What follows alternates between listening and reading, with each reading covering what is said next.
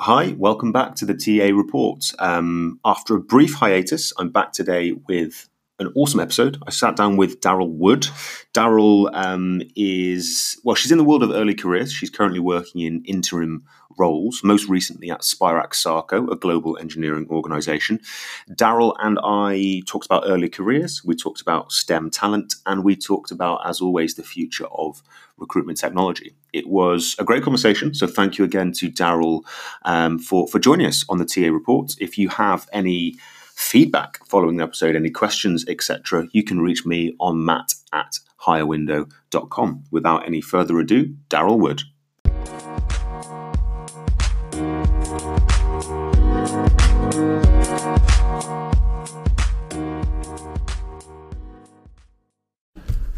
Hi, welcome to the newest episode of the TA Report. My name is Matt Clark. I'm your host as always, and today I am at the Spirax Sarco offices in Cheltenham. It is a relatively miserable, rainy, early June United Kingdom type day, but it's a lovely space, wonderful office, and I'm joined by my wonderful guest today, Daryl Wood. Daryl, welcome to the show.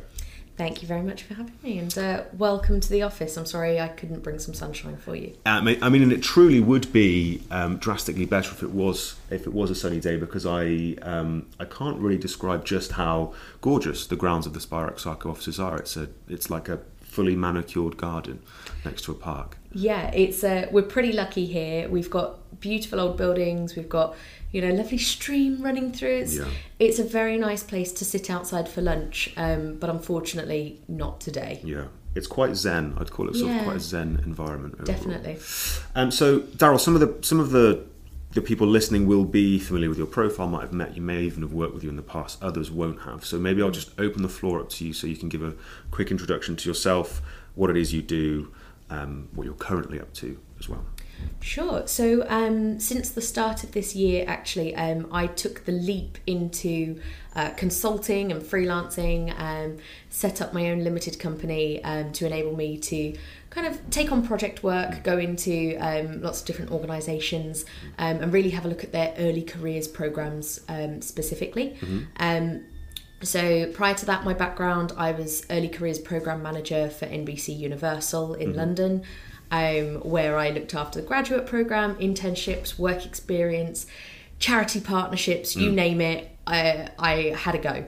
And really what I wanted to do was take all that wonderful experience that I'd gained and try to apply that to a number of different businesses. So you meet me here today at Spirax Sarco, where I've been looking after the global graduate recruitment for 2019, as well as planning their first global graduate conference with the existing wonderful team here, whilst they waited for a new permanent person to join. So she's just started, she's just about settling in, so I'm getting ready to kind of hand things back and head off on my next adventure soon. Fantastic. And I'd love to talk to you more about the 6 months or so you have spent with Spirax Sarco, but before I do that, I'd love to know more about what caused that decision to go into contracting, into consultancy, set up your own limited company. What's driving that decision for you? Yeah, so for me, I'd been at NBC Universal for around about 3.5 years. I'd actually joined them initially on a 3-month contract, thinking, I came from BBC Worldwide. It was a great opportunity with NBC Universal. And I just thought, well, silly not to take something like this. It might go on longer, it might not. For kind of context, my dad's always been a contractor, totally different industry. My brother's contracted, so I'm quite familiar with that kind of project setup, and I quite like project-based work. So the role at NBC Universal evolved. I initially joined as talent acquisition for corporate functions and operations and technology. They then kind of started focusing on their early careers offering and how do we make a cohesive intern program in the UK. So I project managed that, and through that process we realised, hang on, we're kind of going to need somebody to look after this full time. This isn't just going to run itself. So from there I stepped into the permanent position, ended up inheriting and kind of overhauling their graduate program. Also then coming up with an apprenticeship strategy, getting involved with the Prince's Trust, looking at the work experience offering, so partnering with London schools to offer something that they might not otherwise have access to. So really had a fantastic experience there for sort of 3.5 years. And then we did have some global realignments within NBC Universal.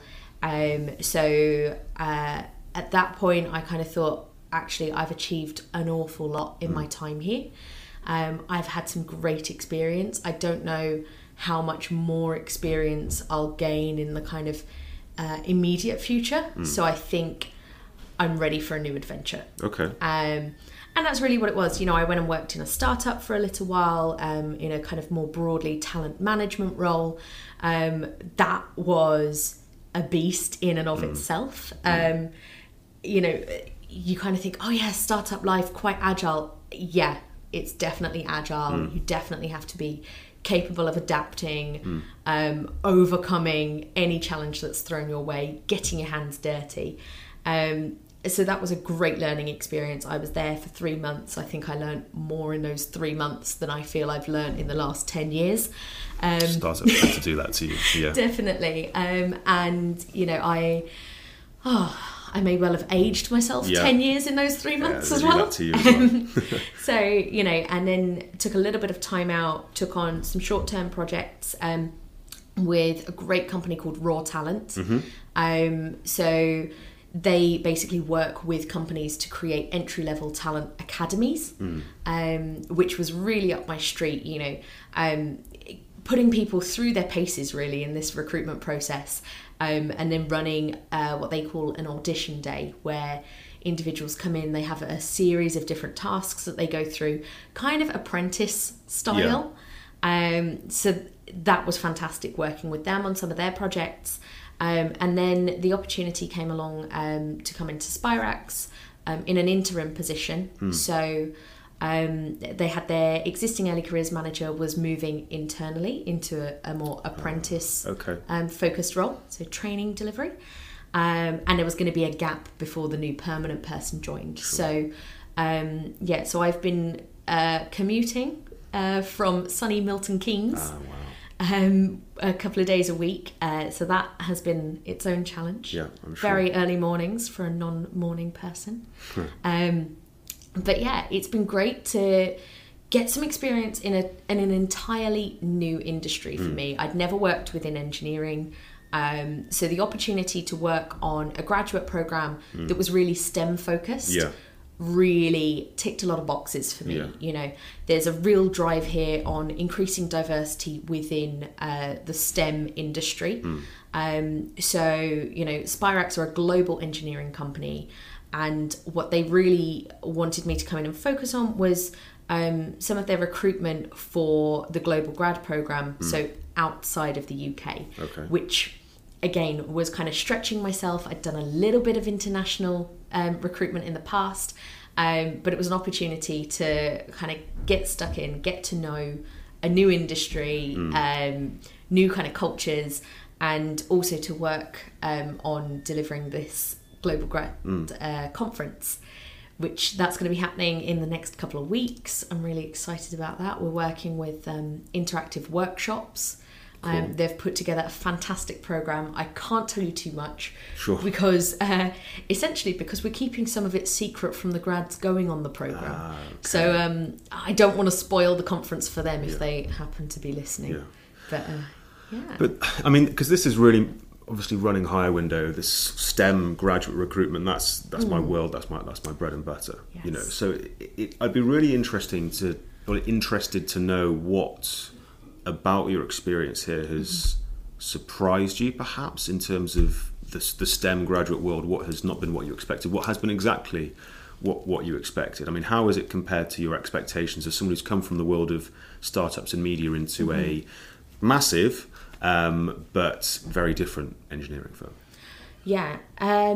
So I mean, I think everyone kind of has preconceptions about STEM and there's been a lot of noise for the last 5 years or more even of we need to get more girls into STEM. Absolutely. We need more women in engineering. There's a real focus on that. And that was no surprise. That is definitely reflected here at Spirax. I think they've been doing an incredible job in terms of increasing women within engineering. Last year on their grad program, they managed 50-50 hiring. Awesome. Which is fantastic. Pressure is definitely on this year for me to try and deliver the same again. But I think really one of the big surprises is just accessibility of those candidates within STEM. Spirax is a big global company, but they're not a household name. Yeah. So actually getting our brand in front of those candidates and going, hey, we've got this amazing program. You get to travel internationally. You get to go and spend 6 months in another company developing your skills. You get to not just focus on engineering, but understand sales and marketing as well, and explore the business. But because we're not a household name, accessing the candidates who meet the requirements can be quite tricky. Yeah. And equally, it's such a competitive market. There are so many businesses now who want STEM graduates, regardless of whether it's technically needed for the role they'll be doing. Yeah. I think STEM is seen as a great background, a great skill set to have. So companies are more and more targeting those STEM students.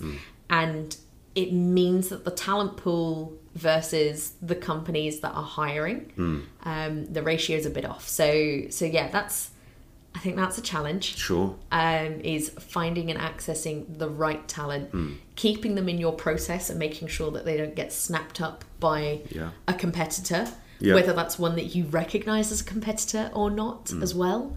And even, startups are hugely challenging for existing big businesses, because actually, there is a certain sexiness to startups, and I think it can be quite alluring to grads to go into that kind of environment. Yeah, I mean, those are a lot of the clients that we're going to be working with. Those are exactly the challenges that they're facing. There's this kind of It is essentially a misconception, I think, among the graduate population around where you might enjoy working the most, because often the most innovative companies aren't that sexy. They can be in the case of lots of startups.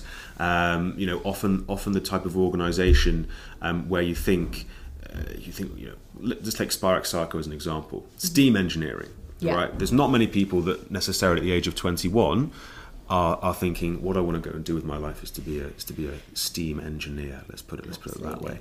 But the reality of it is that the global scope and the global scale of a business like this, the internal opportunities that can be afforded to a young up-and-coming engineer are going to be pretty much second to none, actually, because Spirax Sarco is a huge organisation. Yeah. So a lot of it is about that kind of messaging, and again, what you're saying there with regards to the kind of the competition that's out there for businesses looking for STEM graduates, even if they don't necessarily need the exact STEM skills. And I think that's only ever actually going to grow over the course of the next 20 years as we see technology and the need for design thinking and process management and innovating in a way that is not just abstract thinking, but is actually inductive reasoning, etc. That as the kind of the tentacles of all things technology spread through big organizations, they're going to realize that there are more and more reasons why an engineering graduate, computer science graduate, someone whose understanding of the scientific process is going to be more and more appealing. So I only think that competition is going to hot up.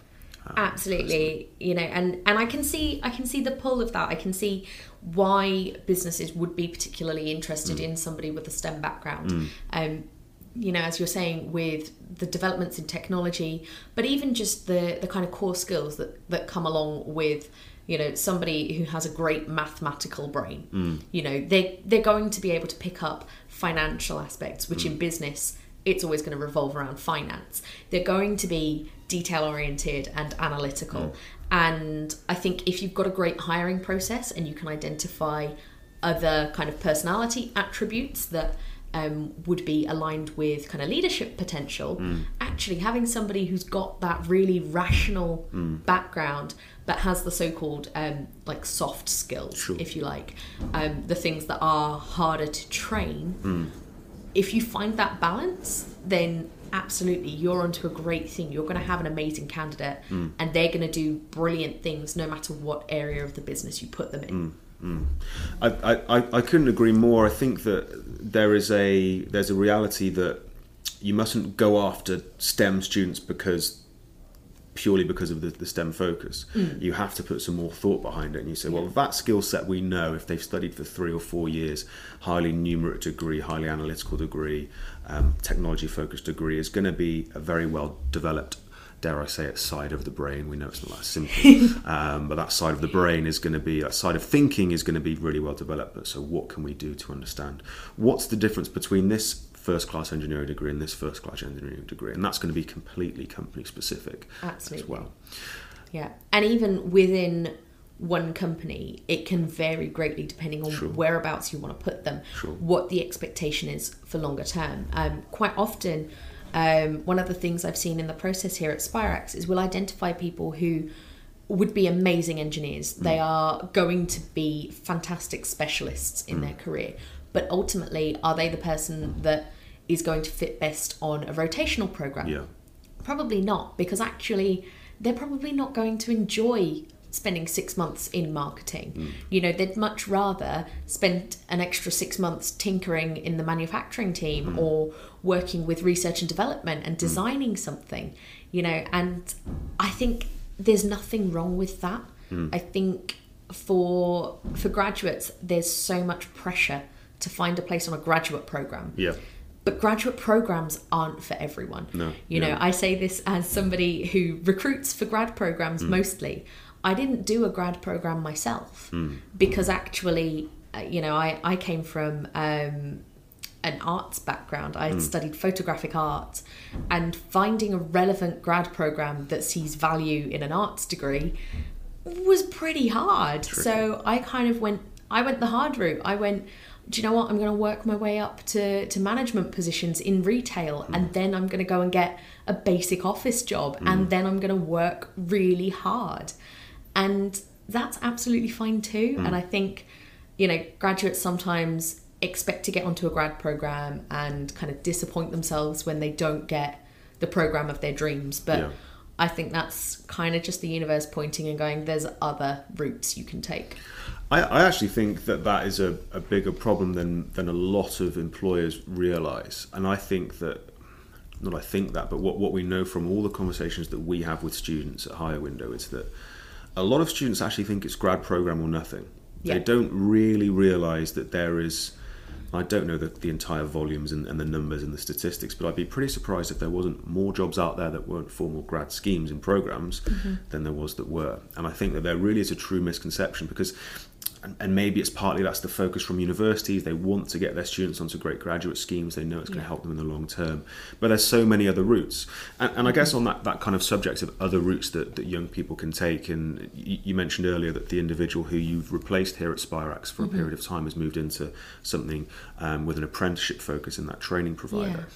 Obviously, there's a huge, I guess, a huge opportunity for employers to plug the proverbial STEM talent gap, partly with apprenticeships. What have you noticed during your time here in an engineering focused organisation at a time just after, I guess, the apprenticeship levy starts to really bite? I mean, has it really kicked in yet? Is it all systems go on apprenticeships, or is it still taking some time to sort of get there? I mean, I think Spirax is quite fortunate in the sense, you know, apprenticeships aren't new to them. I think this is where the STEM industry, quite broadly, has an advantage over other organisations because actually apprenticeships are a reasonably well-established route into those roles. I think what needs to be addressed is the slight snobbery that you often see around, you know, gaining, say, a master's degree versus undertaking a 7-year apprenticeship. But ultimately, you come out with the same level of qualification. You may come out with more experience ultimately by doing an apprenticeship. And And at Spirax, they've had apprenticeships running for several years. It's handled by a separate team to myself, so I don't really have any kind of touch on that.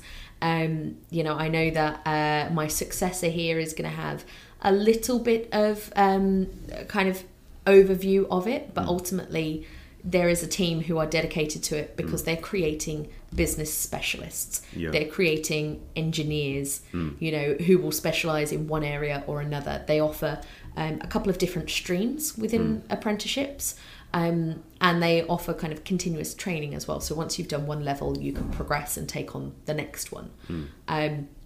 So I think it's a huge opportunity within STEM, and I think businesses outside of the more traditional areas, if you like, should really look to it and look at how it can be used to grow your own talent. We need to acknowledge that 18-year-olds leaving school have a lot to bring to the workplace that, what they might lack in perceived maturity or life experience, they actually make up for in enthusiasm and a willingness to learn. They're coming straight from school. They've done nothing but learn for their entire lives. If there's one thing they can do really well, it's learn. And we need to leverage that. They can pick up new things. They can bring new ideas as well. And actually, I think there's a huge amount of value in having a young person who's just left school come in and giving them the opportunity to put their ideas forward, to say, okay, well, this is kind of how we've always done it, but what do you think about that? And essentially, when you're hiring grads, what you're paying the premium for is that they've had 3 years of somebody in a university environment doing exactly that and challenging them on the way they think. And if you're trying to get people to fill a specific skills gap in your organisation, what better than to grow your own, bring people in, and then you challenge them and you train them in the areas that they need skills in. Yeah, absolutely. I think that the right approach going forward for any organisation is going to be a blended approach to the two. And I think that, I guess that has its own challenges, for talent management, for organisational development and design and all the rest of it. But, I say this as someone who's running a business that right now is focused just on the graduate end of things. I don't think that organisations looking to build the future are going to get enough graduates. They're not going to get enough people from that scheme unless they're the very, very top of the pile to really help drive an organisation forward into a world that is filled with technology that is continuing to change at a pace that hardly anyone can keep up with anyway. Absolutely. And I think, that's a key point there, that it's changing at such a pace that it's hard to keep up. So ultimately, if you've got young people leaving school at 18, going on to do a degree that makes absolute sense the day they sign up for it, but they spend 3, 4, 5 years studying, they come out at the other end with a degree that maybe isn't quite the flavour of the month that it was when they started. Whereas actually, if you've got people on an apprenticeship doing hands-on learning every day, that changes as the industry changes. So, if there's something new that comes along next week, well, you get them working on it straight away. You haven't got to go, well, in 3 years, we'll then teach them that. And I think a lot of that is the difference potentially for some organisations between a good graduate and a great graduate, because the great graduate is kept up with exactly what is going on at the cutting edge of the technology they might be studying at. Absolutely. As well. And I think there are so many graduates now. We've got so many young people coming out of the end of that university system. And we need to look at the skills that they bring more than just the degree that they bring. So like you're saying, if they have kept up with what's going on outside of university and actually in the real world. For that reason, I absolutely love hiring graduates who've done a sandwich year or a placement year. I think they bring so much more value because they've got that real world application. genuinely, I actually took a year out halfway through my third year, because I kind of wanted to go and earn some money and see what it was like in the real world, and then come back and finish my degree off. And I'm so glad I did it. I'm so glad that I worked every summer between years at university. You know, I always went and got an office job of some description. You know, I worked in equity settlements, in finance, completely unrelated to my degree. I worked in retail, I worked in just general admin, you know, all sorts. Anything I could give it a go, I did. And I really think that that's benefited me down the line in my career, because I've got so many more strings to my bow. So for me, I love seeing a graduate who, yes, they've come out with decent grades, yes, they've done a great job on their academics, but they've got some life experience as well. They've got a feel for, you know, what it's like to work in the real world. Yeah, I think again, this is why a lot of employers, even if they aren't an engineering firm, a chemical firm, they're leaning towards STEM graduates, because there are far more individuals who are studying those subjects on a sandwich year compared to history, English.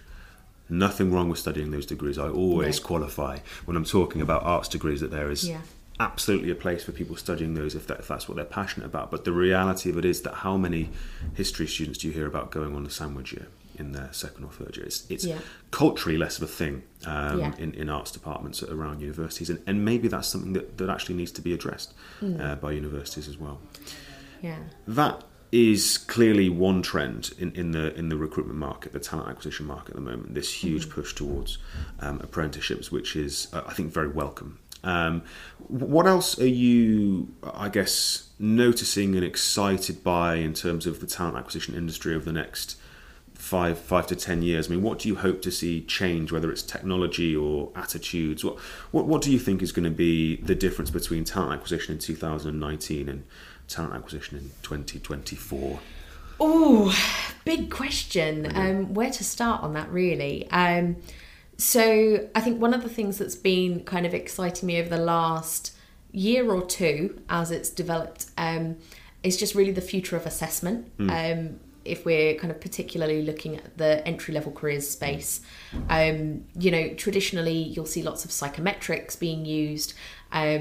Some companies will use very little, some will use more. You know, there's a lot of variance in those processes that you're essentially signing up for when you apply for a grad scheme. But I think one of the things, there was a big trend in gamification a couple of years ago. That seems to have quietened down a little bit now.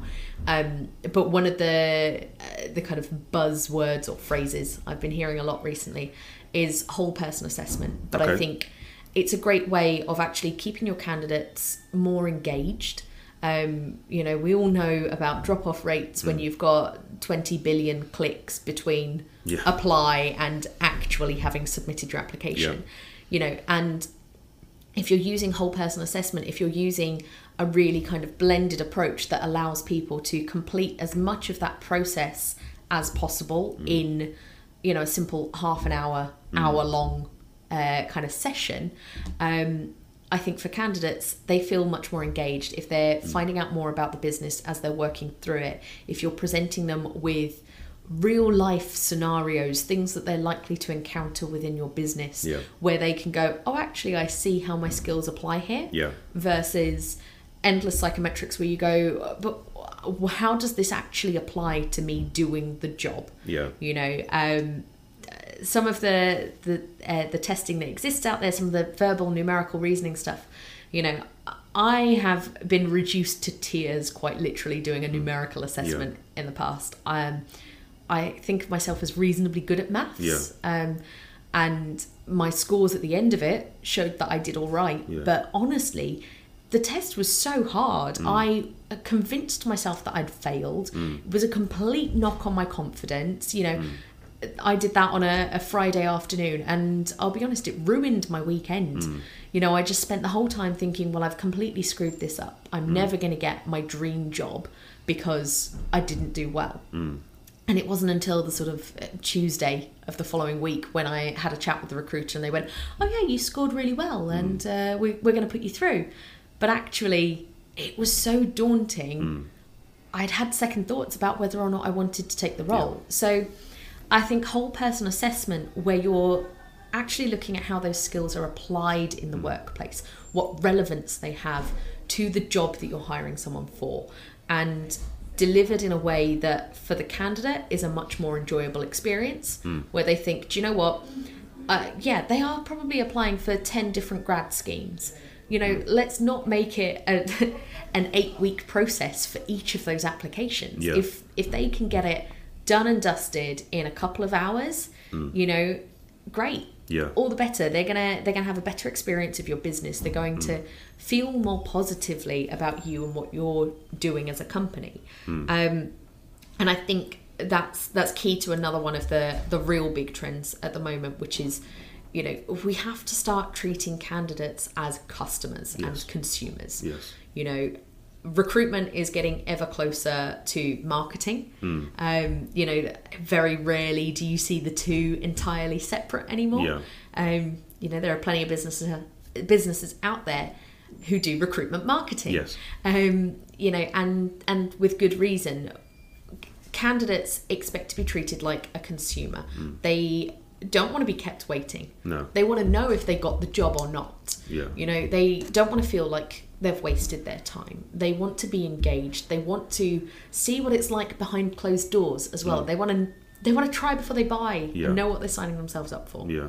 I think the thing that really stands out for me about whole person assessment is, in my opinion, the solutions, the teams, the recruitment processes, as it were, that will win over the next 5 to 10 years will be the ones that find a way to combine efficiency and accuracy for recruiters with candidate experience. Absolutely. So it becomes a joyful experience for a candidate to apply to a job, never actually sacrificing the robust assessment that a recruiter needs to know whether or not someone is right for a job. And if you can balance those two wants and needs in one kind of intuitive solution, you will be onto a winner. Absolutely. And I'm definitely keeping my eyes peeled for whoever cracks that one, because if they can get it right and create something that, for me as a recruiter, as you say, gives me all the data that I need, because whilst we're becoming more and more marketing focused, we are ever more data driven. The best recruiters are looking at the data, they're looking at the metrics. There's all this focus on diversity. Well, actually, the only way that you get better at increasing diversity is by looking at the data and looking at where are we falling short and where are we succeeding. So any process that delivers a great candidate experience, but also those fantastic metrics that you can use and build on for future rounds, brilliant. Couldn't agree more. I think that's enough questions from me. Where can people reach you? How can they find you if they would like to connect? So you can find me on social media as Viridian Talent. So that is my kind of individual consulting platform, if you like. So viridiantalent.com. I'm on Instagram, I'm on Facebook, and you can find me personally on LinkedIn as Daryl Wood. Awesome. Well, look, thank you so much for joining us. Fantastic conversation. And I'm sure people will enjoy listening to that. Thank you so much. Awesome.